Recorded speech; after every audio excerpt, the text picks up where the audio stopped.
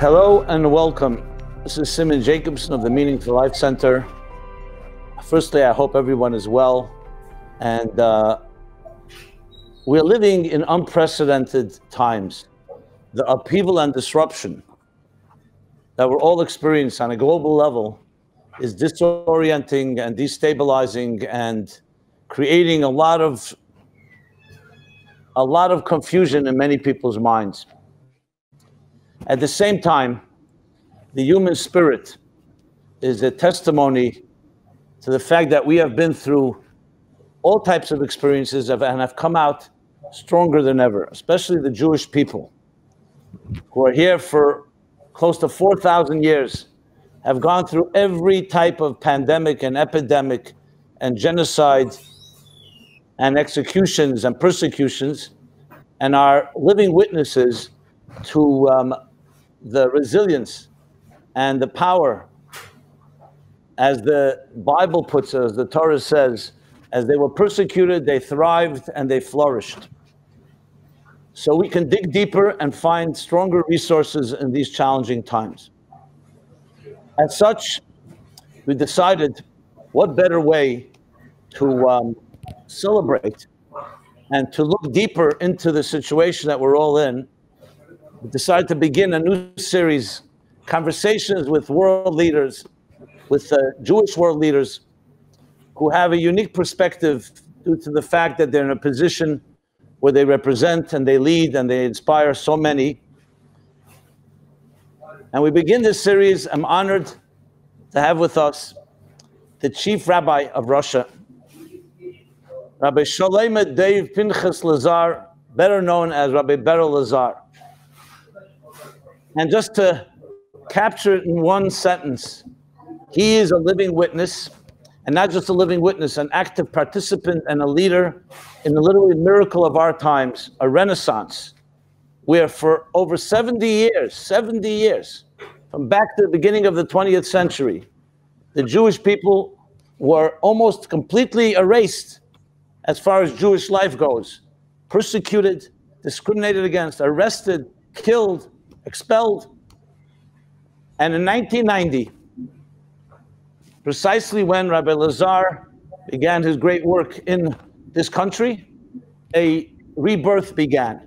I'm a personal witness. I've been there. It's hard to even imagine the institutions, the communities, children, women, men, thriving synagogues, classes, programs, events. I mean, how that happened, I hope Rabbi Lazar could perhaps give us a little insight, but I think it's a tremendous lesson, especially for our times where people are going through upheaval, how we can look at it and how we can learn from it. So as I said, I'm honored to have Rabbi Lazar, a dear friend as well, and to be with us. And we're going to explore the condition of the world today, especially the Jewish world. We'll call it the state of the Jewish state of union. And most importantly, what each of us can do to improve the situation, because we're not bystanders, to do something that each of us can feel, that we're part of the unfolding of a drama that's bigger than us, and we have actions and practical things that all of us can do. So with that, I will introduce and bring in Rabbi Lazar. Thank you so much for being with us. It's a great honor to, he's right now in Moscow. Moscow, yes, I repeat that a second time. So thank you for being with us. Thank you. Shalom to everyone, and thank you for the introduction. Actually, I wish I can take credit for everything that happened, but yes, I did witness great miracles, but even more important, I witnessed when I first came to visit the Soviet Union in 1987, I witnessed what Jewish heroes really look like.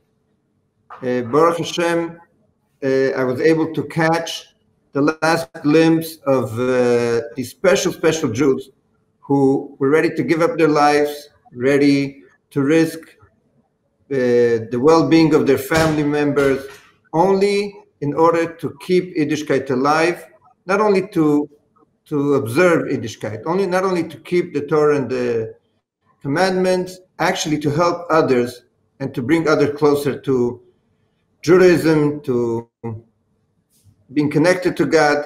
And this is really something that made an incredible impression on me, lasting impression. Till today, when difficulties arise, I always think, how would these people react, for example, with the coronavirus? Let's look how they reacted when they were being persecuted, when they were being arrested, when they were being sent to Siberia, to exile, just because they wanted to help one another.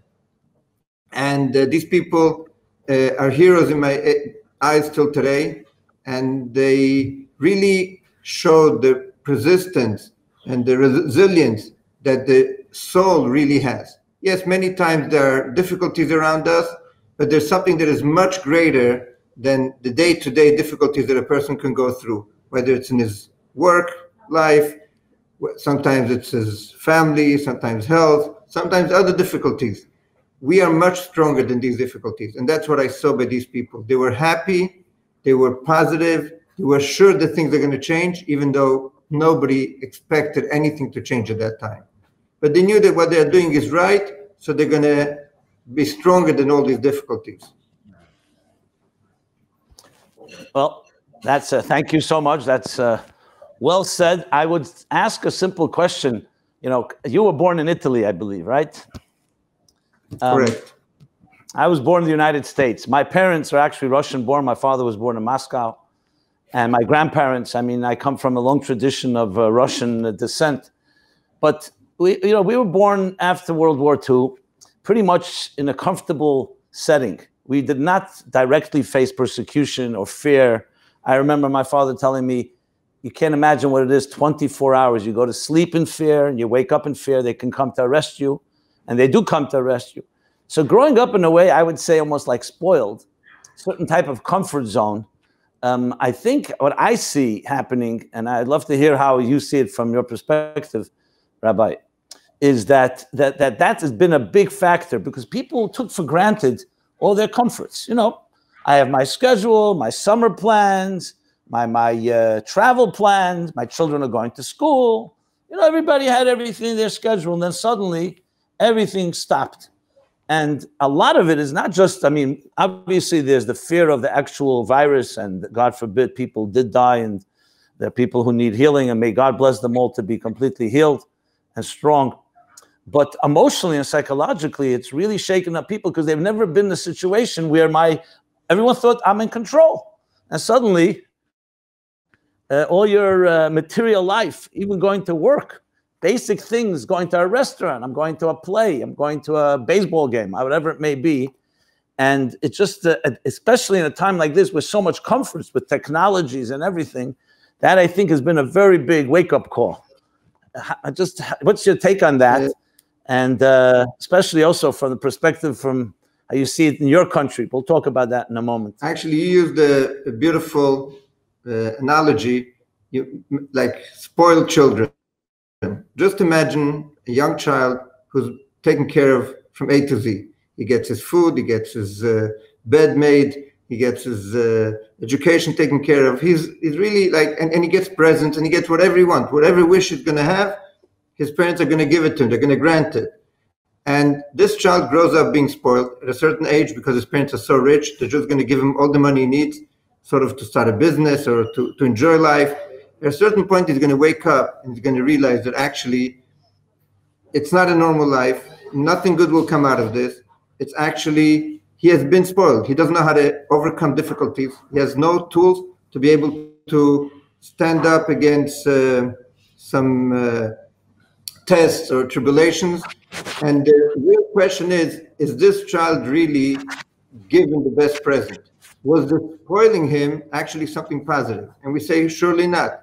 We see here in Russia, children of the wealthiest, these oligarchs, they have a lot of money, but they're lost. They don't know what to do. And if they're going to get money, they're going to lose it.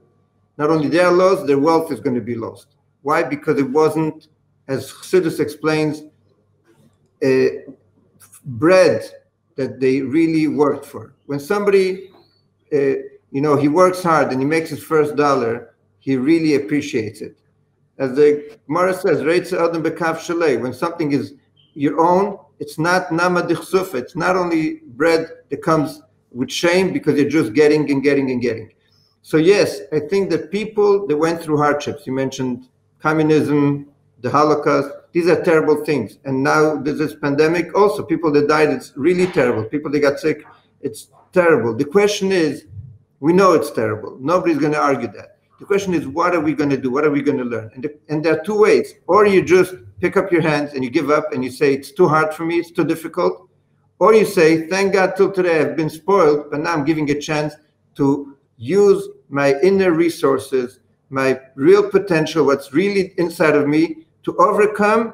And as you mentioned before, become stronger, better, wiser, a better person. Yes, nobody's asking for it. We always ask God that He should be nice to us and give us whatever we need. But when difficulties come, the Jewish way is not to give up, is not to say, okay, I cannot handle it. The other way around. Because we're going through a difficulty, we know for sure that we're going to come out of this even stronger. And this is really the big test that we're having these days. The question is not what the test is. There are many doctors that are trying to figure that out. How it happened, why it happened. I'll tell you, surely it happened because Hashem, God, wanted it to happen. The real question that each one of us is asking is not why, but what. What am I going to do now that this is the situation that I'm living in? What am I going to do with my family, with my children, in my work situation? There's for sure a way out. What are we supposed to do in order to reach a higher level? Yeah, well, I'll tell you, from my perspective, dealing with different people, sometimes the challenge of when you're not spoiled, when you're persecuted, in a way it crystallizes your values. When you're comfortable, you become very apathetic. It becomes, you take things for granted and you procrastinate, and there's always tomorrow. I mean, I wanted to go back a moment to how you even ended up in Russia, an Italian young boy. And then I remember you from yeshiva coming to New York and studying there with the Lubavitcher Rebbe in 770. But one of the things that the Rebbe always so much went to war against, because remember, he became a leader in 1950. It was right after World War II. And it was the beginning of the age of prosperity and comfort. It was still challenging, but it was a whole new world. And the war against apathy, against what they call in Yiddish Gleichgültigkeit or Adishut in Hebrew, was tremendous, because he fought the war just as much as we would fight a Hitler Yimach Shemoy, because it's an enemy, just an enemy within, where, I'm comfortable and there's no sense of urgency, that urgency. So I wanted to just bring this back a moment. How did you end up in Russia in the first place, if I may ask? I'm sure a lot of people are wondering that. Actually, this was a childhood dream, because we all grew up with the stories, as you mentioned before. You heard the stories from your father. We heard the stories from our parents, from Chassidim. Chassidim, they were visiting Italy. When I went to New York, I met these Chassidim. They just had come out of Russia, and we knew that this is something unique. It's a part of history, and the Chassidic history, which is a testimony of what really Chassidus gives inside a person, because it's known that without Chassidus, people wouldn't have lasted throughout the communist regime. And people that didn't have Chassidus, they actually or ran away or gave up. And to see these people coming out of the Soviet Union as Chassidim, as if they grew up, as if nothing happened around them. They lived in their own world with the suffering and everything, and coming out so strong.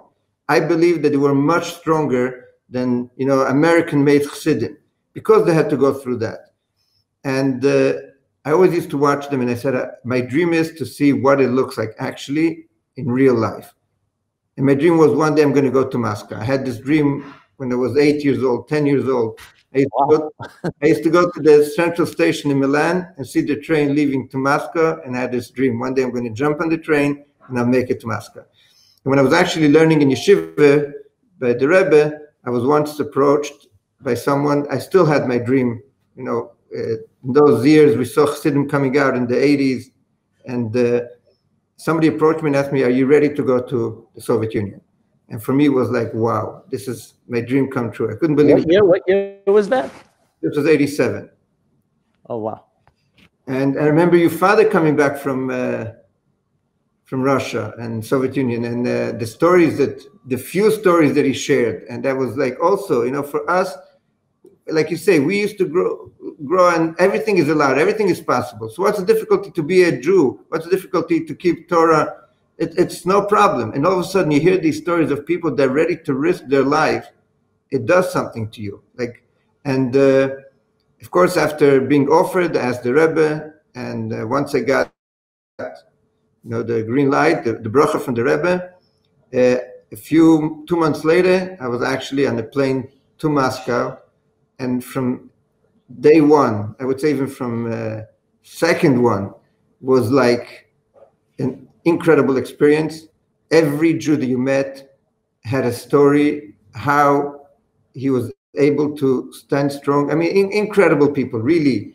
And I fell in love with them. That's really what it was. I really said that whatever I'm going to be able to do in my life to help these Jews, because I believe that they're really unique people. Till today, Russian Jews, I still believe, are the best, and might be a little biased, but I said, whatever I'm going to be able to do to help them, that's what I'm going to do.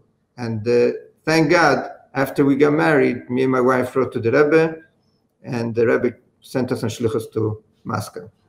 What year was that? When did actually, right after we got married, we wrote to the Rebbe, and we were ready to go after Sheva Brochas. What year was that? We got married in 1999, but the first time we wrote to the Rebbe said that we should stay for a year in New York, more or less, and a year later, we already got the okay to go. And so I want to touch upon a few things, if I may. So first of all, when you arrived there, and what were conditions like? I'm sure it was not like it is today.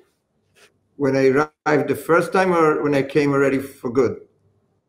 Both, might as well describe both. So in 87, when I came, of course, the tourist, those were the official channels how you went. You went as a tourist. So they thought that we went there to tour the Red Square and the Kremlin and the theaters and the museums.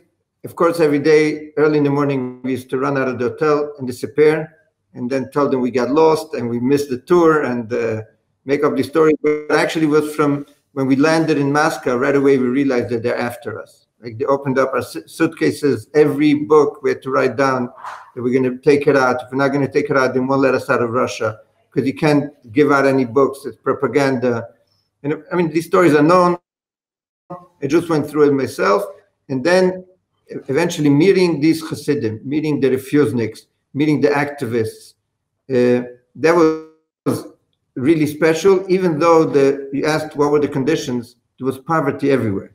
People were living a life that you can't even describe, but it didn't matter for them. They had different goals, different ideals, different values, and these things really didn't make a difference. When you used to ask them, what can we send you? Some kosher meat, some cheese, some chocolates. He said, what? Just send us books. All we want is books. And that's all they wanted. They wanted to really grow higher in spirituality. And amazingly, because there was so much missing, they were so connected to each other.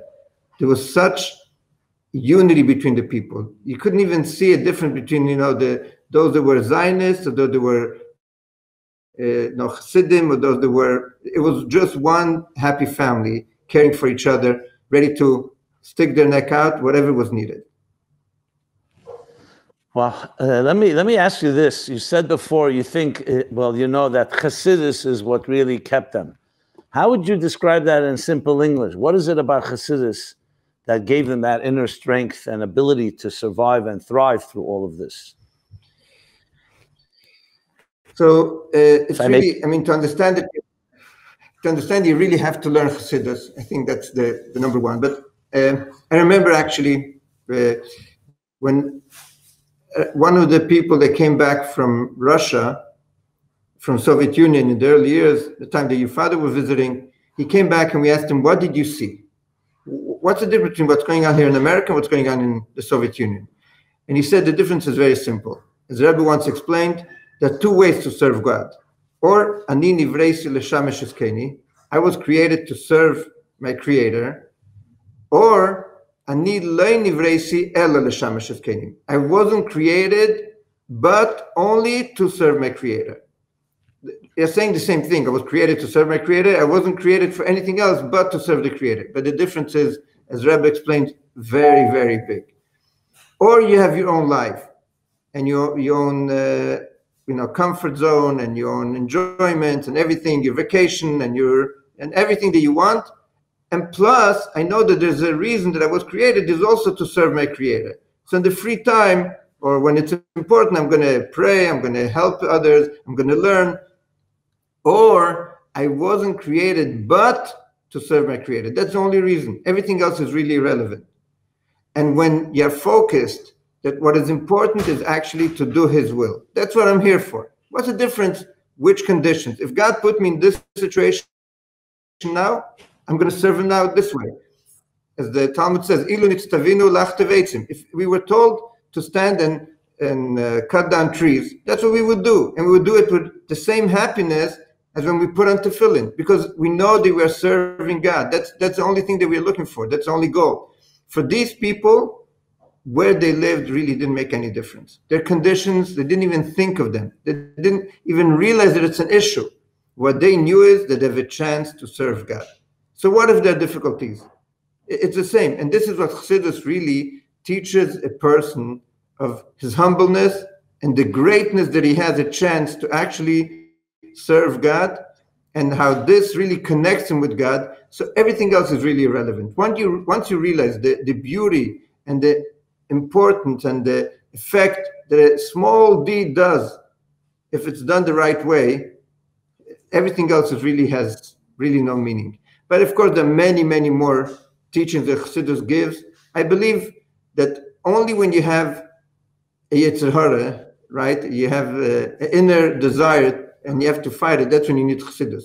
A tzaddik really doesn't need it because he's there. And actually, all these difficulties that a person has inner or coming from outside, Chassidus gives you the tools to stand up, whether it's mina meitzar, a time when we feel the pressure, but actually because we feel the pressure, we can reach much higher. This is, again, one of the big lessons that Chassidus gives us.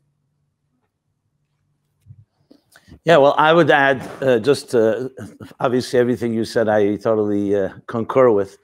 I would say Chassidus is also called sometimes the soul of Torah, the soul of Judaism.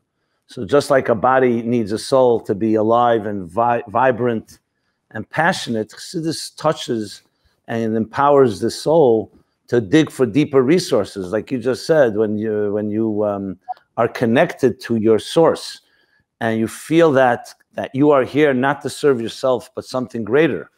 So that basically means it's not just about your material needs, it's about some higher purpose.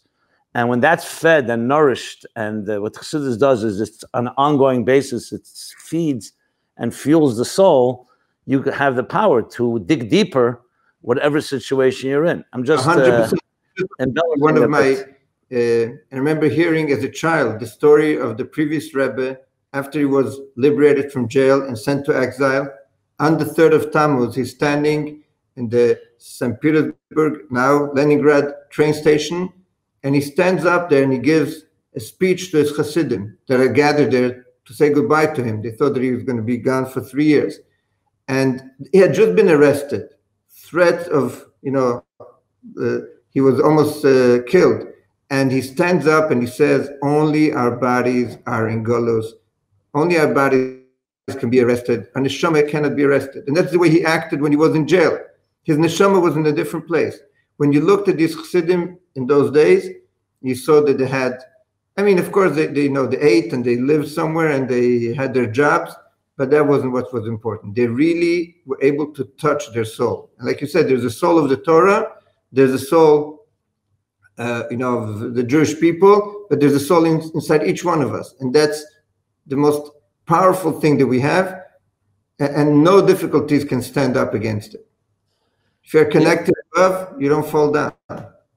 What is so sad in many ways, and that when it comes, and when you're blessed with comforts and things going easy, it's like, in a way, it's that most powerful part of the human spirit, like, gets weaker, or gets concealed, I should say. And how to bring it out when you're in a comfortable place is much more challenging. It's like, why should there be such a paradox?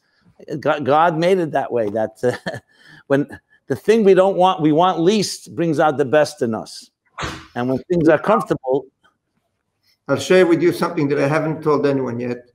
We're talking about the coronavirus. So I was lucky enough to catch it, and I was in the hospital for a week, but actually the toughest time were a few hours that I really felt like, how am I going to get out of this?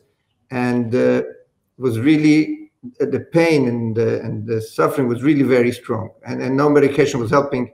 And I remember at a certain point I felt, that's it, I just can't anymore. I must get out of the situation that I'm in, and I must find myself in a different place. I just can't, it's just too much. And all of a sudden I started singing a nigun. And it was one nigun and another nigun, and that was the only thing that gave me some calmness and feeling that I'm in a different place. I don't know if I ever sang a nigun with so much feeling as in those moments. And you think of the nigunim that Chassidim, it was really an expression of the soul. We always say, but we really don't understand it until you really need it. Like, you think this Chassidim, when they were in the Russian Empire, they were going through hell. And this nigunim really came out of their soul. It was like a really expression to be in a different world, to really, like the famous story of Rabbi, that they wanted to ask him a lot of questions, said, first, let's sing a nigun, and then we'll come to the questions. And once he brought them to the Elam HaNegina, to the world of song, they had no more questions, because he brought them to a different place. It's really, sadly, we are not able, and we should be able to, feel this connection on a regular day-to-day basis. When everything is good, when everything is easy, you just, you don't need to, if business is like just thriving, you don't need to think about it. But when difficulties come, that's when you really, start digging deep in, and then you can find new solutions. I think all the billionaires didn't become billionaires just by, enjoying sitting by the beach and drinking a cocktail, and just this idea came up. They had to figure out something was not going the right way, and they had to come at it with a solution. Absolutely. I mean, thank you for sharing. Very moving. I see that from my experiences that there are, unfortunately, many people feel paralyzed and they feel trapped. But on the other hand, you see tremendous creativity and innovation in so many areas. Like, for example, this whole idea that many shuls, or I'm not sure how it is by you, but here in the United States and in Israel and other places, literally you couldn't go to shul for months and months. And Pesach, of course, we all know it was in quarantine. But I saw such tremendous innovation. People, they suddenly have to be left and figure out, what am I going to do? And you don't want to just be miserable, so you dig deeper and you find deeper ways to connect to God. And you realize, God isn't only in a synagogue, he's also in your home. He's also in your heart and soul. Did you see, how is it in your country or in your situation? Is that as dramatic as it is, let's say, where I am in New York or other places? For sure, people, and I had many different interviews in the Russian press, and people came out and said, now we realize that the values, actually, a lot of the people spoke about the values of the Jewish people, family and learning and all of that, how important it is, how vital it is today. In the past, we didn't even realize. Now we were able to live without this. Now when you're stuck at home and you have to, show an example to your children and live a certain life and be positive and everything, without these values, you're lost. You're really, and the family falls apart. And many people spoke about this, how, you can build a synagogue in your own home, and when you daven at home, sometimes you could feel something that you didn't feel when you were davening in the shul. And the question is how to bring that feeling back into the synagogue tomorrow. But I want to discuss something else that actually I saw and touched me very much, is how people reacted within the community. Before Passover, before Pesach, we realized that we won't be able to have a regular public darim, which we used to have every year with thousands of people. Just in our shul, there were like over 5,000 people every year. So what do? You tell these people you cannot come, and it's 2 weeks to Pesach, and the doors are closed, and there's no way we can come together. And this idea came up to send people a Seder at home. And we sent to in every city in Russia, the local community sent a prepared Seder with, of course, the agada and the wine and the matzah, but everything that you need for the Seder, and the food, and the chrein and everything was packaged, and people received at home a package that they can celebrate the Seder at home. And amazingly, people said, we're never going to come back to the synagogue to celebrate Seder. We realized that the Seder is something else. What we did at home this year was so much more special than what we normally had in the synagogue. After Pesach, we said, this is an important lesson. It's not only about people coming to shul and then serving them. What can we do when they're home? And we started sending every Shabbos. It's turned Friday night into Shabbos. We send a Kiddush package to every Jewish home. It's, of course, wine, challah, gefilte fish, a newsletter where it talks about ideas that you could discuss by the Shabbos table. And Emir Hashem, it touched so many people. They used to come to the synagogue and they said, we cannot keep Shabbos at home. And all of a sudden they realized, you know what? It's so easy. So much more, like you said, you have to think out of the box. You cannot just continue and say, oh, that's it, we are stuck and we cannot do anything. In every situation, we can find a solution. Question is, of course, we don't want that. We want this, it should be a reminder for the rest of our life of how, not only creativity, but caring. People that many of them weren't making money, but they said, but we have to help each other in this time. It's not a time to think about ourselves. How can we help each other? People who were volunteering, people who were going out of their way. It was really extremely touching to see how the community came together. Yeah, powerful, very powerful. I just was speaking to a person, and I heard this from many, that when came Pesach, Passover, they were terrified because they're going to be alone with their spouse for the first time in 25 years because they were an activist, someone very active. And here, you're never alone, really. And not that there was, God forbid, any issues between them, but, you know, when you haven't done something for a long time, you start wondering what it's going to be like. And said it was unbelievable because when you're suddenly in a situation, it brings out a deeper appreciation of the people you love and care about, your own families. I mean, and a lot of people were concerned with that, but in many ways it's brought families closer, parents to children, husbands and wives together closer, and as you said, communities. It's quite amazing. I mean, there's no question that this is a historic period. I mean, I personally have never experienced anything like this. I don't know, except the coming of Mashiach, whether there could be a bigger global disruption like this one. And when going back for a moment, because I find that your personal story and as well as your collective story is so relevant. Back in 1990, when you first arrived there with your wife and just began, I mean, I'm sure there were some challenges. It wasn't just easy, even though the persecutions were being relaxed and things were changing. But if you could just share, were there times that you felt this is just too much for me, or you were able to hold on to that nigun, as you said, to keep it going? How was your own? Really upset my wife, because she was the one that had it the toughest. For us, was easy. You know, we used to wake up in the morning, go to shul, and then sit late at night by Fabrengens and give classes. And you know, the difficulties around you, they don't really affect you so much. But at home, it was very, very difficult. I mean, besides it was nothing to buy in the stores. The shelves were empty completely. People were going hungry. We had these lines, you know, around the block. And then when finally you got to the store, if you found some potatoes, you were lucky. And when you had to prepare for Shabbos, it was just, you know, you finally get some food on the table. And according to that, you make Shabbos. One Shabbos is going to be potatoes and carrots. Another Shabbos is going to be beets and whatever you're going to find, some Pepsi, cola.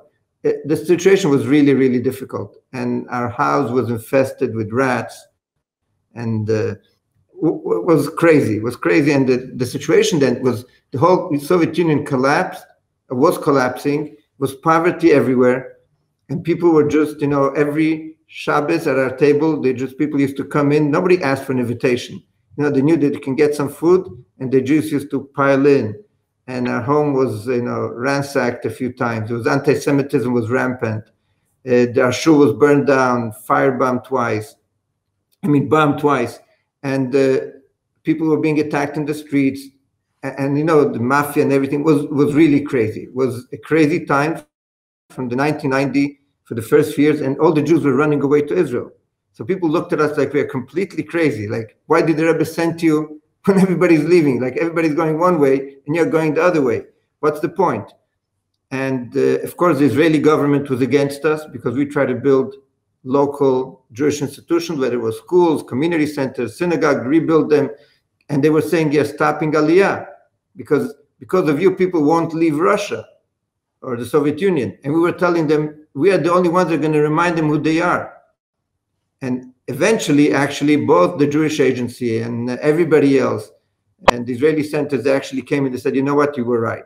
And they themselves today are busy copying what we are doing, whether they call it Zehut Yehudit, and understanding who you are and really finding these Jews.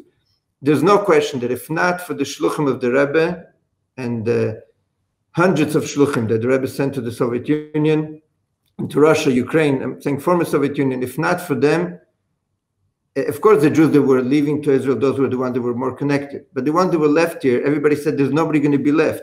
And today we see there are hundreds of thousands of Jews that reconnected with the Yiddishkeit only thanks to the vision of the Rebbe. And, caring for one Jew. Just last night we were sitting by Fabrengen because a young couple is traveling to Birobidzhan and Shlichus. Birobidzhan is the Jewish autonomous region. It's 9 hours flying from Moscow, 9 time zones, and then driving for another few hours. A place that Stalin wanted to bring all the Jews together to make them forget about their Yiddishkeit. And we were telling him probably the reason that it was done, it was in order for you to be able to go there and change the whole scenery. So when you see young families born in Russia, and their parents didn't know anything about Judaism, and these kids became not only rabbis and chassidim and all of that, but they're ready to go out on the shlichus to these far remote places. And really, like you call it, mesirus nefesh, like not going to have a good life. It's really going to these places where in the winter it's freezing cold, in the summer it's unbearable, and they're doing it with a smile. They're doing it with with so much enthusiasm, and this is really what had saved Russian Jewry, no question about it. So back then in the 90s, I think it's a tremendous lesson for today. Did you at all envision there'll be a day where you will have more than potatoes and not infested home, and that there will be the renaissance and the experience that actually happened? Did you believe that that is going to happen, or you believed that whatever God will do, and you'll just ride along? I mean, was there what was going on inside of you and your wife, and as you were also building a family as well, I should mention? Nobody believed anything, and nobody thought of the future. We were trying to really survive day by day. What was impressive for us and what was touching and gave us the power was seeing these people who were coming back to Yiddishkeit, people that would change their life because they found out what Yiddishkeit is all about. And this gave us an incredible satisfaction. Like, okay, so you have hardship, but look at what's happening, and we can't leave. There's no way we can leave because these people are going to if you leave, what's going to happen? What are we supposed to do? So, and all of a sudden, we see these people that are ready to stay in Russia against logic and become shluchim there and start working for the community and helping out. And so nobody ever dreamt that things are going to get better. Like, we knew that anti-Semitism is probably in the Soviet Union forever. And at that time, it was, after the government anti-Semitism, there was so much propaganda, so many myths, and people still believe that the Jews are killing these Christian boys to make the matzah. Jews believe that. It was crazy. It was nobody ever thought of how are we going to rebuild and what are we going to do. But we knew that we have to save these people. It was really fighting against the clock and finding one more family, one more child. And people were actually, the ones that stayed back in the Soviet Union or Russia, people were afraid to come out and say, we are Jewish. They were ashamed of who they were. It was after, you mentioned before, 70, 80 years, the mindset is different. People just, they don't trust anything. So you tell them, no, things change. The Soviet Union fell apart, and Yeltsin is actually, returning buildings. They don't believe them. It's all a game. They're going to come and round us up. People were afraid to leave their phone numbers in the synagogue because they knew that tomorrow some kind of anti-Semitic organization or the government is going to come collect this information and go after the Jews. Right. Even tell their children that they're Jewish. But the Rebbe actually... Well, I'll tell you, in a go ahead. way, the Rebbe said that things are going to change, and nobody understood. I remember sitting in 70 and even listening to your Chazer in the Farbrengen and hearing these words as prophecy of the Rebbe, and we used to think this is fantasy. This is like, it's never going to happen. Like, what is the Rebbe talking about? But today, when we look back, the Sichos when the Rebbe spoke in Russian, and in the 1980s, and the Rebbe was talking about. I remember Lag BaOmer, 1980, when the Rebbe spoke in Russian outside. Yes, it was. The Rebbe spoke in Russian about the police has to watch Jewish children going to the synagogue, coming back from the synagogue, making sure that they're going to be safe. And this is the Russian Constitution. What Constitution? What Constitution? Who thought of the Constitution? It was anti-Semitism, government anti-Semitism, attacking the Jews, doing everything that they can to eradicate Yiddishkeit. And the Rebbe is talking about, the rights of the Soviet Constitution. But the Rebbe said that if they're not going to do that, a new government was going to come in their place. And these words, no question, is what brought the change, and that's what we see today. Well, I'll tell you what I'm hearing, if I may, give you like as a sounding board, and it's good that we're addressing this, because what you're saying is not just ancient history. It's a real contemporary life, but the lesson for today is unbelievable, because, you mentioned before Chassidus. I mean, the only reason you and your wife went there was, as you said, from a young age, you had a dream to see this and be part of it. And it was basically a super rational connection to the cause, to the Rebbe who was driving the cause, that touched the essence of your soul. I mean, I'm not saying this to flatter you or when I hear it as listening, that it was a thing that's more powerful than your comforts. If you were following whatever you're comfortable with, then you go wherever is easiest. You went where the cause was most necessary. You knew that's where the Rebbe sent you, so there's no like quitting, and I'm not leaving when it's uncomfortable, and we just ride it through. That is such an important lesson today, because even with our challenges today, you can't always compare. Every challenge has its own complexion, but the ultimate lesson is this type of the indestructible power of the neshama, of the soul, of the spirit. That when you connect to that, which is what the Jews in Russia did through their hardships, and I have to say, you not only were you drawn to it, you in your own way lived up to it, and then not only does it let you ride through it. Look at the end of it's not the end yet, but look at how things develop, and suddenly you realize that. I mean, it brings me back. You mentioned the previous Rebbe before. I mean, I don't think it's appreciated enough in the larger world, and I mean the larger Jewish world and the larger the entire world. A man in 1920s, and the 1920s was whatever was later was beyond horrendous. Once Stalin came to power, to stand up. Completely, you'd say almost crazy, to stand up against the entire regime and adamantly refuse to buckle, be arrested and almost killed, and still prevail and come out. Now you see 70, 80 years later and he planted those seeds. Had he given in 1 inch, all that would not have happened. I mean, you talk about a lesson for today, the lesson. I mean, I've seen it. We both saw this, and so many of us. I would see week after week the Rebbe speaking, and that type of adamance, that when we see someone that's 200% certain and relentless. I remember once as a young man, I was a boy, as a teenager, standing by an ocean, and I saw the waves, and I stayed all night. I was waiting for the waves to stop, the waves from the sea, and they never stop. And it reminded me really of the Rebbe. It reminded me of Judaism in general. This type of relentless. There's no such thing as giving up. There's no such thing as hesitating, as retreating. Whatever comes your way. It's a storm. Yes, we have to recognize the difficulty. We're not talking about being reckless or irresponsible, but that type of relentlessness, especially when you're young, it touches you such a deep place that you realize. I know for myself, and that when this pandemic broke, the first thing, I didn't even think twice. This is time of war, emotionally, psychologically, and we have to. This is what we were trained for, and I hear your story, and look where it's happening now. So I think it's an absolute lesson for our times. each challenge is different, but the spirit rising amidst anything is, So I'm very, I know I was looking forward to this discussion, but especially eliciting that type of the story that you described, the stories is a tremendous lesson for our times. I mean, people look for the formula. That's the formula. What is the formula for making it through when things are challenging and uncertain? That's why I wanted to ask, what did you expect? But you drove forward. That's it. There's an expression in the Torah when the Jews were stuck between the sea and the Egyptians pursuing them, they didn't know what to do. And ultimately God said, Vayuso, one word, move forward. There's no retreating. You move forward and things happen. The sea splits, other things open, all kinds of opportunities open. I think, so I wanted to just, I just want to add to this. I think you really hit it on the dot.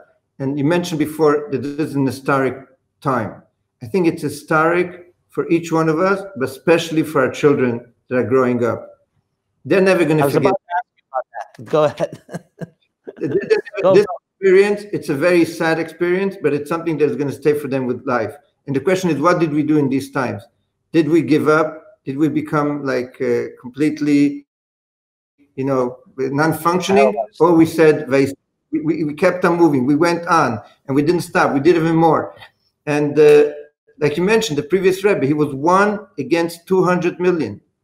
How many times the Rebbe said there was no chance for him to win? It was impossible. Like his historian will tell you that ever such a thing happened in history. One person standing against tanks and the army and a regime and a superpower and winning. And look today, this is the result. He actually won. Today, when we celebrate Yud Beis Tammuz, it's not only a liberation that he went out of jail. He liberated the Soviet Union. The whole concept of communism, which was then like, there's no other way, and it's going to stay forever, it's completely gone.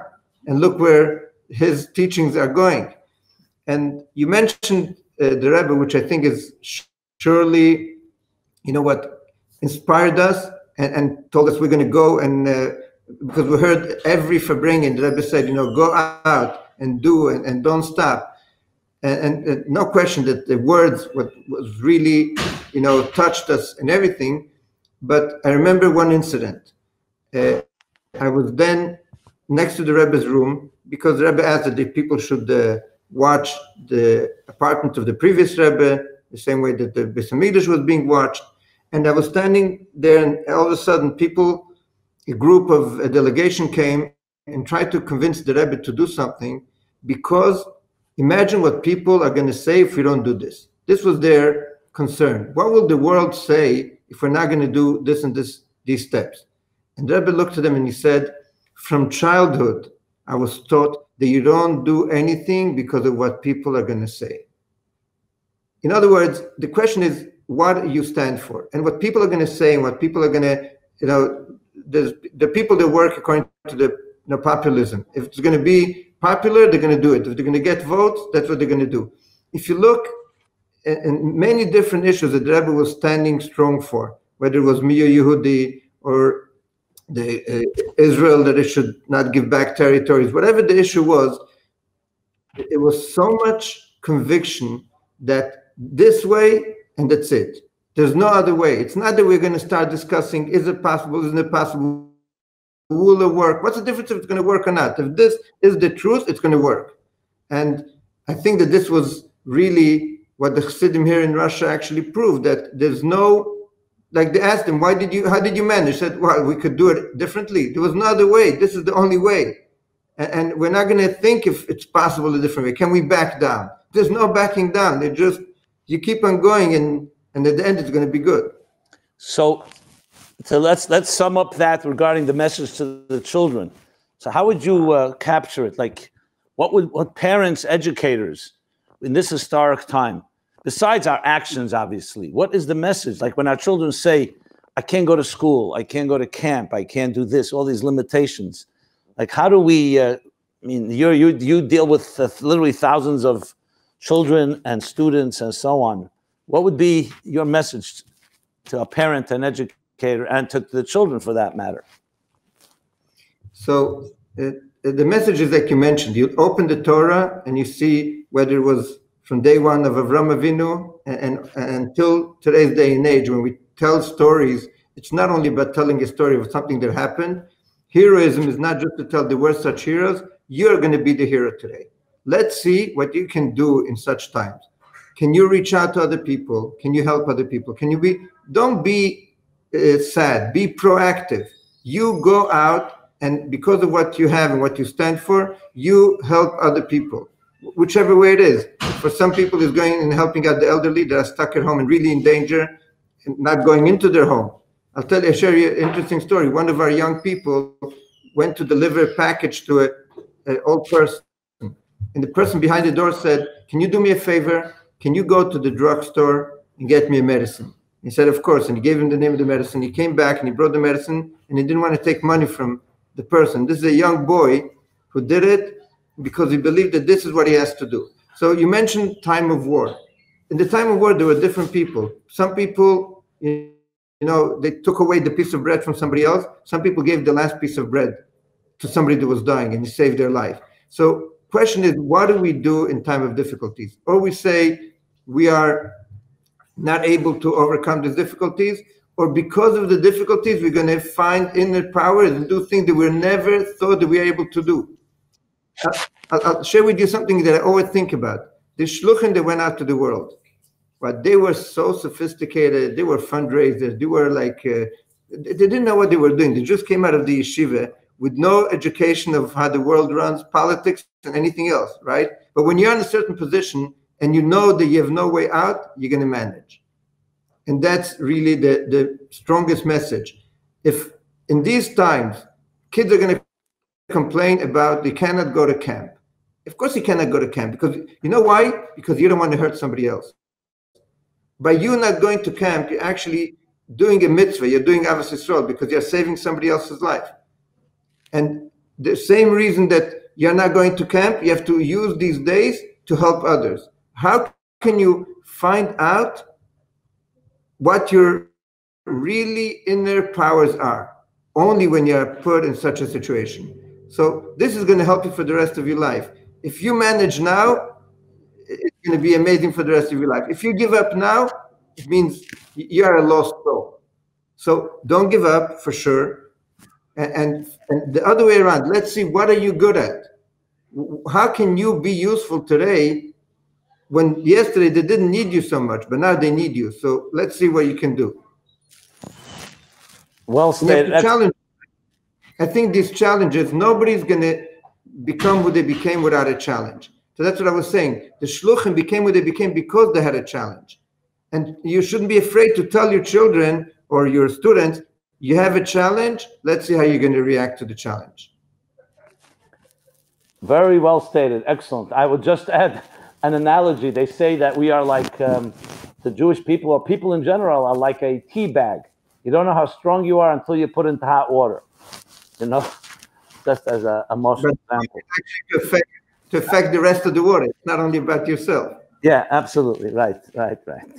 To take it from the, well said, as I said, excellent message, necessary. And I would only add that to parents and educators, I would say as well, that it's your actions. When you behave in a fearful way and tentative and retreating, your children see that.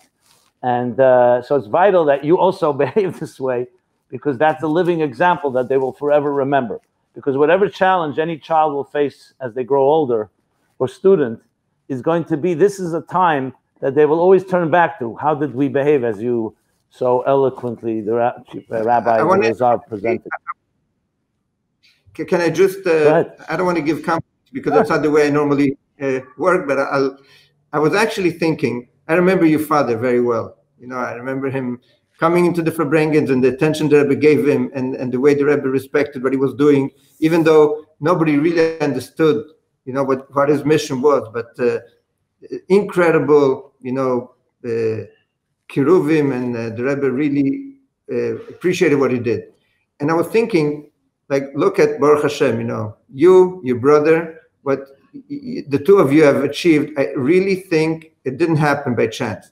It happened because you saw somebody standing up against incredible pressure. I remember those days, everybody was attacking him, but he stood, for what he believed was right, and he printed in the paper, and he might lose some readership or whatever it's called, and everything, but he didn't do what was popular. He did what he believed was right, and he was on a mission. And it goes back even before. I think it's your grandfather, and he was one of the people that the previous Rebbe signed this pact of, we're going to go to the last drop of blood. You don't, by living a life of luxury and just, every year going to camp and having fun and going on vacation, you mentioned before, and all of that, you're never going to find out where your children are, and your children are never going to have a story to say about my parents. Think of the people that, saw heroic things done in the time of war, for example. And that's what really gave them the power to continue.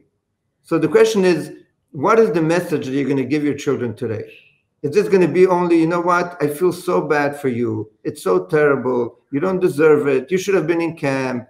And the child is depressed and you're depressed and everybody's going crazy because we're stuck at home? Or you're going to take this as an incredible opportunity to teach a lesson for life. And this is going to shape your children forever. That's what they're going to be tomorrow. Well, yeah, I think about my grandfather a lot. I never met him. Same namesake, Simon. And he was one of those back in 1922 when the Rebbe made that blood pact that we will fight till the last drop of blood, as you mentioned. There's no question in my mind. We are not who we are. We are all shaped by prices paid by those before us. But most importantly, we have to live up to that standard. So let me ask you this. Let me broaden it for a moment. We talk about the small picture, the big picture. How do you see, you're a chief rabbi of millions of Jews. I know that you don't like to be seen that way. But the fact is you have a certain, both, as I said, specific, what people's needs are. You deal with it on a daily basis. I know how committed you are to the community in Marina Rocha. At the same time, you're a chief rabbi. You meet Mr. Putin. You meet other religious leaders. You have a certain global position. So if you look at it from a bird's eye view, like a leader like that, what do you see now in context of what's been going on till now? This, the pandemic is going to, please God, end. But it's part of a piece of history here. And how do you see it? What's like the bird's eye view of what is happening? Because to be very frank, I look around. I gave a talk about this a few weeks ago. Where are our leaders? Leadership isn't just putting out fires and finding a vaccine. And leadership is vision. It's about where we're headed. Like we've been talking here, what kind of strengths we have. How are we going to be looked at in a piece of history? So how do you see it? If I may provoke you. I don't like to be negative. I'm actually normally very optimistic. But when I look at what's going on, it reminds me the aftermath of the 6-Day War. I think I don't want to sound too optimistic and say we are past the pandemic, but I think the real shock is over and we are sort of at the end of it. And hopefully things are going to get better very soon. And what's going to happen the next day? And after the 6-Day War, we heard the Rebbe saying clearly that there was an opportunity that was lost. People were ready to make a change. People were ready to look at the world in a different way. And there was so much emotions and so much unity and everything that was lost because the leaders actually didn't step up and tell people what you should do. And I think we are in such a position. It happened very sadly, was a very, very hard time. I think it's getting easier. Hopefully it's going to get even easier. And if we're not going to use this moment and get people to commit to certain things, it's not only private people, I'm talking about even government. Like in the last few years, all we've been busy with is a new Cold War and the sanctions and the world disorder and what's going on in the Middle East and what's going on between China, the States, Russia, Europe. It's a mess, right? You're talking about the United Nations. I don't know if the UN even could earn this name anymore. It's not United Nations. It's just a place where people are attacking each other and no solutions come out of it. So the question is, where is the leadership? Exactly. Can countries come together, understand the same way that the pandemic hit everybody, and nobody can say, we were saved, and the world is a global village, and we realize how interconnected we are. And today we're going to, unite forces to find a vaccine and all of that and rebuild the economy. If we're not going to be able to forget these stupid arguments on the world level and on the local level, we didn't learn any lesson. I think it's an opportunity to bring the world together on a global level, within your community.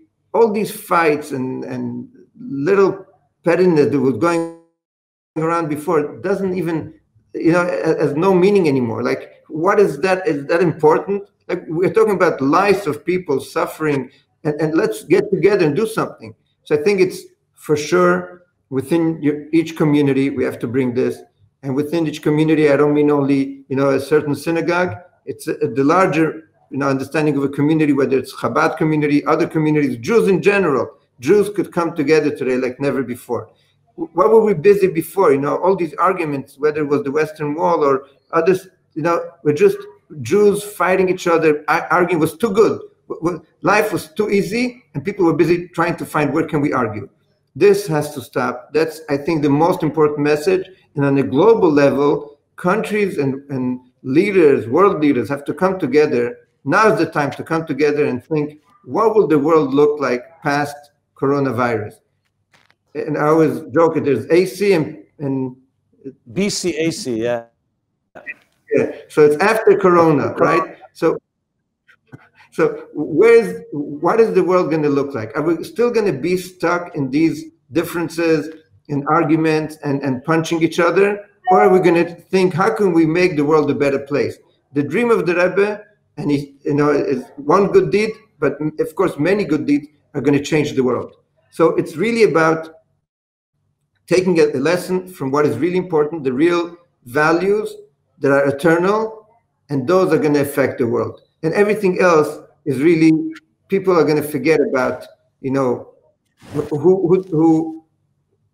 The point is that they're going to remember those that stood up and sent a message to change the world. And this is a huge opportunity. And I think each one of us has to scream out and cry out and say, enough of what came out of all these, fights, arguments, the conflicts, wars. It has to change. It has to finish. I'm an optimist like you are, but I have to say, if I may, the problem is that many of our leaders, if not most of them, are political leaders, and they're cynical in a way, which is about power.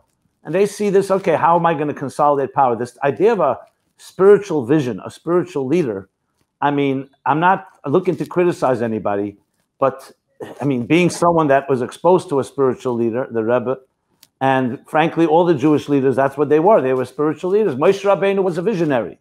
He wasn't just dealing with, as you said, the petty details. He was talking about a whole way of changing a community, a world, an individual. And how do we, I mean, if you were to stand up now, if you had the platform, and you do have it, and you were speaking to all the world leaders at Davos or somewhere else, how do you get them to shift and go back to their humanity and find their soul, to look at themselves more than just administrators and political rivals, and look at life this way? How do you, I'm just expressing a frustration, really. How do you spark that in people who... Actually, just yesterday I was thinking of something that we all know. The words HaTorah nitna lases sholem ba'elam. The Torah was given to bring peace in the world. It doesn't say to bring peace, in the Jewish community, or to bring peace in the family, which is probably also could do that. But it's to make peace in the world. The message of the Torah, whether it's, the 7 Noahide laws, or just, love your fellow like yourself, all these messages, and not out, actually the whole Torah, every single deed that we do, the goal is actually, that is the reason that was given, to bring peace in the world. Leaders have to understand that wars have brought no solution. There was one war this country won, and then another war somebody else won. People got killed, and nothing good came out of it. And by attacking each other and using power, power is not what's going to change the world. What's going to change the world is a message of peace. I think the message of peace is in the Torah, in every story of the Torah. You open up any parsha, any story, and the message is going to be of peace, unity, coming together, listening to each other, understanding each other. As long as, I'm just taking this as an example, right? Because you mentioned Davos. Today, Putin and Trump, even if they want to meet, they cannot meet. Why? Because there's so much politics around. You're talking about political leaders. The whole world became polarized, and there's Polarized. and it's completely like you cannot talk to each other, because if you're going to say something, that's it. It's going to become whether it's Twitter or the news or I don't know who the position are going to just kill you. And it's not only about, it's about, can Bibi Netanyahu, for example, do what he actually believes is right? He probably can't. His hands are tied because he has a position and he has the press that is going to attack him. And this is most leaders. If you ask me, I believe that if you would bring together 50 leaders from the world and put them into a room without any press, there's no press conference every 2 hours, and to just put them into a room and think, how can we change the world? How can we bring a new change? You'll have today I know of many Arab countries today that are looking ways to find a way to work towards a new peace with Israel. And it's not peace about taking away territories. It's just countries that aren't even in the area, but Arab countries that understand that today being in good terms with Israel is actually beneficial for them. And I believe that most issues can be solved. People ask me, and it's not a secret anymore, that have a lot to do with Iran. And people ask me, can you explain to me what does Iran have against Israel? And I've met with Iranian leaders also, and I have no clue. I really can't figure out. I can't figure out why this is going on. And this is like a threat to Israel, and who knows, how bad it could escalate. I believe if you just sit down and let's see, what do you want? Like, what are we trying to do? Are we trying just to continue killing each other? People are going to continue dying, or we have a message of peace. I believe Jewish leaders, number one, because they have the Torah backing, and of course, people that heard this message from the Rebbe time after time. We have a mission to really go out and say, enough of this. We went through this pandemic not for nothing. There is a message here to the world. Can we actually live in a better world tomorrow? Can we make a world? I was just in Davos in January, right? This pandemic was already out there. Nobody knew. It was the end of January. Nobody realized the proportions. But the whole Davos was busy about one thing, climate change. That's all they were worried about. If the temperature is going to be 28 degrees or 26 degrees, I agree it's important. Why? Because they're talking about what's going to happen in 1,000 years from now, 300 years from now, to the ecology of the world. I say, what's going to happen to your children? Look what's going on out there, whether it's drugs or killings or terrorism, all these things. That's what we have to fight.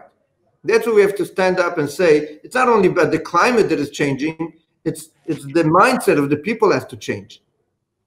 Terrorists came into the world because there was a vacuum, and the message was, if the one that is most powerful, the one that has the most guns or whatever, he's the strongest. And this has to change. The arms race that the Rebbe so much passionate spoke about with the moment that they were taking off, and the Rebbe saw this as a preparation for the prophecy of Mashiach. It's back into place today. Why? Because there's no talking, there's no dialogue, there's no understanding. That's where the money is being spent. People are hungry. People are worried about African kids going hungry. Look how much money, how many billions of dollars are being spent in missiles and who knows what, only because we have to build our arsenal against each other. So forget about that. If you really care about the world, let's figure out a way to use this, our opportunities today. I loved what you said about putting 50 people in the room without any press and media. I think it's brilliant. And I really thank you for this. This is very powerful. I mean, I'll tell you the truth. It deserves its own program just discussing this further, because this is absolutely correct. And I'm sorry to interrupt you. It's not only about 50 world leaders. It's also about 50 Chabad leaders, 50 Jewish leaders, and 50 everything. Sadly, the world has derailed. It just went the wrong direction, and people figure out what is really important. But I'll tell you something. If this program, which will be heard by people, if it leads to one thing, and I think you're in that position because you have people's ear, and you're in that, Hashgacha Pratis, it's like a Mordechai was put into the Hashverosh's palace.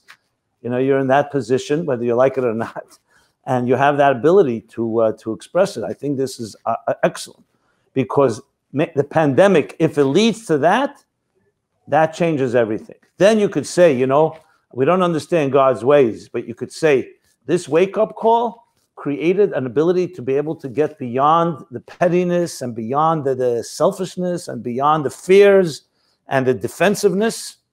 That's the vision. I mean, you mentioned Mashiach, but I want to say this, a lot of people don't know what the word Mashiach means. They're frightened by it. They think it's some type of fantasy or craziness or whatever. Mashiach really is, you said the word shalom. Torah was given to bring peace. Envision a world of total peace. And the Rambam puts it, the Rambam at his conclusion, we just concluded the 39th cycle of the Rambam. He says, a world where there'll be no war, and there'll be no exploitation, and no famine, and no hunger, and no jealousies. That is exactly what it is. So, I mean, I'll put it in a question, but I think it's already been answered. That in many ways we are right now, is this a prelude for that period? And as you put it, we have a choice right now. We'd like to believe that we're going to choose correctly. But how would you put it? I mean, this is no question. It's a stepping stone toward an opportunity like never before, because of technology, because of all the tools we have, and because of this wake-up call to really bring a completely new world order. No question. First of all, the Rambam clearly says these words: Mashiach is going to come to bring peace to the world. Right. And number two, and the whole Gar Zevim Keves, that you'll have and the lion and the sheep are going to be together. That's the peace in the world. And it's not only about the lion and the sheep, it's actually about these two world leaders that can live in peace eventually. But I remember once hearing from the Rebbe that if we want Mashiach, we have to live today in the day, like in the times of Mashiach. Right. Mashiach times have to begin today. And where does that take us to? It's to live in peace. If you're still having an argument with your neighbor, with your partner, with your wife, with your old friend or somebody else that you don't talk to, means you're not really looking towards Mashiach. You're looking to continue fighting. And sadly, if you look in history, and actually the Alter Rebbe says it clearly, that even machlekes l'shem shamayim, even people that are arguing l'shem shamayim, this has brought all the tzaras. Any pandemic, any hardships, any war that happened is only because people were fighting. And when they were fighting, they were saying it's all being done for the sake of heaven. We are doing it because we want to do what Hashem wants. But actually, they were doing exactly the opposite, and we see the results. So this wake-up call, I think, woke us up, but we fell asleep again, sadly. People, they got used to it, and you could live like that, and you know what, you have Zoom, and you have deliveries at home, and we survived. And thank God, I'm not dying. Maybe that's why God is sending another reminder with a little second wave, unfortunately. We don't need any more reminders. That's the point is we don't need any more reminders. I think the message came out very strong. When people ask me, what is the coronavirus? I said the coronavirus actually, in a certain way, divided people, but brought people even closer together. Right. People think that to be together means you have to be, davening in the same shul. No, that doesn't mean being together. You can be together when you're far apart, and you can be fighting when you're close apart. So the question is, can we really let go of our ego? You asked before about what are the power that Chassidus gives us? I think number one is bittul. The number one lesson the Chassidus says is forget about your ego. The ego is actually what we spoke before about the body and not the soul, because who has the ego? It's the body that says, who am I? And how could this person that has hurt my feeling, how could I let him get his way? I have to teach him a lesson. I have to show him that, you don't step on me. And, with me, you know who I am, and on and on. It's that's the reasons of all the big issues. And the moment that you're ready to let go of your ego, and I believe 90% of the issues are already solved, and actually people are going to respect you even more. Yeah, well, let me, since we're, this is excellent, and as I said, it deserves its own program. Maybe we should conclude with a call to action. So what would be, let's define it, the responsibility of every single person, every single Jew, not just to stand on the side and to be not fighting with anyone, but what proactive action that we are responsible of helping the unfolding of the drama to where we want it to be, the good conclusion of Mashiach's coming, a world peace, and everything we've been discussing. What could be specific actions? Someone says, what can I do today, tomorrow, myself, my immediate circle, in real action in a time like this? So just because you're talking about wrapping up, so every evening before we wrap up our day, we begin with Hareini Meichel L'chol mi shehichznit v'iknitesi. I want to forgive if anybody hurt my feelings. So I think that it starts off with a person saying, you know what, I'm forgiving everybody. I have no grudges about anybody. Eventually, this is going to bring to the next step that I can call somebody else and ask for forgiveness if I hurt your feeling. We believe it's impossible to do it. It's very easy. At the end of the day, people, you're talking about leadership, people want to see, whether it's leaders, whether it's wherever it is, people that can stand up and say, you know what, I'm sorry, I made a mistake, or you should know that in the past you hurt me, but I'm ready to forgive you completely. It sounds an insurmountable challenge and a mountain that we cannot climb. It's actually very easy. Before you pick up the phone, it sounds like impossible. I know people that have done it actually in this period of time, and their life has changed. And you cannot be stuck up in the history of the past. We have to look at the future. You said the statement, Veiso, let's move forward. Let's forget about what was in the past. We have a new world order out there. Elam Chadash Ra. After the Mabul, Nech came out and he saw a new world. This new world is there out there waiting for us to take some action. I believe charity starts at home. It's about each one of us, making a list. Are there any people that I hurt? Are there any people that hurt me? Are there any people that I don't speak to? And this is going to trickle out. The same way the coronavirus spreads, like, you don't need to, you just are in contact with somebody for a few seconds, and this spreads out. Meruba midateva. In the goodness, it's going to be it's going to be spread out like a ripple effect. Yeah. A ripple effect. Exactly. Yeah. So we never know. Today, for example, to get to Trump and to get to President Putin and to get to 5 other leaders, we never had it as accessible as we have it today. You think of in the times of war, what were the opportunities of Jews to reach out to leaders? Were non-existent.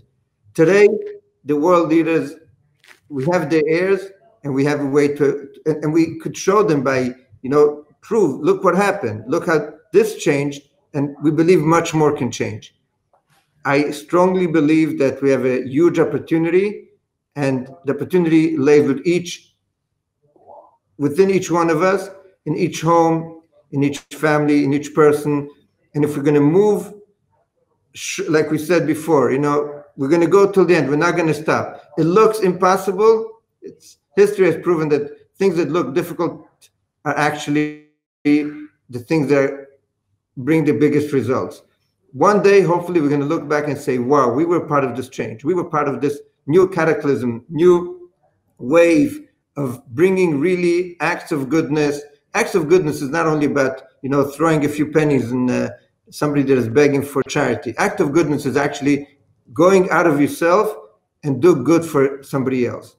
And I believe it's possible. It might be a small bouquet of flowers that you're sending to somebody that hurt you in the past. It might be 2 challahs and a bottle of wine to send for somebody for Shabbos. And you never know how far this is going to go. Beautifully stated. The Rambam, Maimonides, says one act, one word, one thought shifts the entire reality, like tips the scales and brings tshuva v'atzala. It brings personal and global redemption. And I think you stated beautifully now. So above all, a person has to know you're not one little grain of sand among 7.5 billion people. You are absolutely needed and necessary, and your act can change reality. Today we know in science the butterfly effect, the ripple effect, that if one little microbe of COVID-19, the coronavirus, could create such havoc, one positive act, exactly as you said, you don't need a dramatic, radical shift of everything. One shift in consciousness, in attitude, in feeling, in gesture, changes reality. And if this is done by many of us, how much more so? Beautiful and excellent. Look, I would love to continue on forever, but there's limits of time and space in reality. And I'm sure you'd be happy that we can make a follow-up, because I am confident that we're going to get a lot of response and people want to hear more, because this is exactly what's needed. And if anything I personally learned from the Rebbe, and I'm sure you have in so many, is he believed in people. He believed in us, and therefore you start believing in yourself. It's easy to be somewhat skeptical or even cynical. Will people rise or not? And the Rebbe cried greatly, as you said, after the 6-day war for the lost opportunity. But he did not give up. You believe in the human neshama, the soul. We say every morning, neshama shenasata b'tahari. It's pure. We always renew that confidence. So we have to believe in each other, and that people will rise. Yes, they're going to be challenged because we have our old habits and patterns. And as you said, it's so difficult right before you pick up the phone because you're trapped by your past. That's the fact. But lech lecha, that's the whole story. By your soul, the past cannot haunt your future. If you undermine yourself, and you undermine everything that's possible. So I don't know. I can't thank you enough for making the time. I just want to, because you mentioned this Rambam of one action, thinking when the Rambam wrote it 900 years ago, it didn't really, it made sense in the world of spirituality, in the world of Torah, but didn't make sense in the actual world. How could one person living who knows where affect the whole world? Today, it's very easy. Today, technology has brought us opportunity to affect millions with a touch of a button, with one line, who knows what. And if these again are all the opportunities that were given to us all at once to bring this change, and let's use them together. Absolutely, absolutely. So I want to thank you, dear Rabbi Lazar, for making the time. Beautifully stated. I've been inspired. I hope you are, and I'm sure words from the heart to the heart. And so I'll just say, as I said, we like to say by Hasidim that we only take a small break between one Farbrengen and the next. So this is not the end. It's just a break. And above all, may this be the inspiration, and among many inspirations, to tip the scale. If one of us acts based on this discussion and conversation, it was worth more than anything, and I'm confident that it will happen. So thank you again. And I'll just say in concluding note, this has been Simon Jacobson in a conversation, a warm conversation, a beautiful conversation with Chief Rabbi of Russia, Rabbi Berel Lazar. And please look forward to more such programs. You go to meaningfullife.com, and we will be listing all upcoming things. Our mission, our goal, which is what we've all been discussing, and I believe is the mission of all of us, is to do everything possible to tip that scale, to do that act, that gesture, that word, that thought that can change the world forever. And then the pandemic, the negative part will be long forgotten. And the only thing that will remain is the transformation to a better and perfect world, what we call the world of personal and global redemption. Everyone be blessed and be well. It's been an honor to be here. And thank you again, Rabbi Lazar.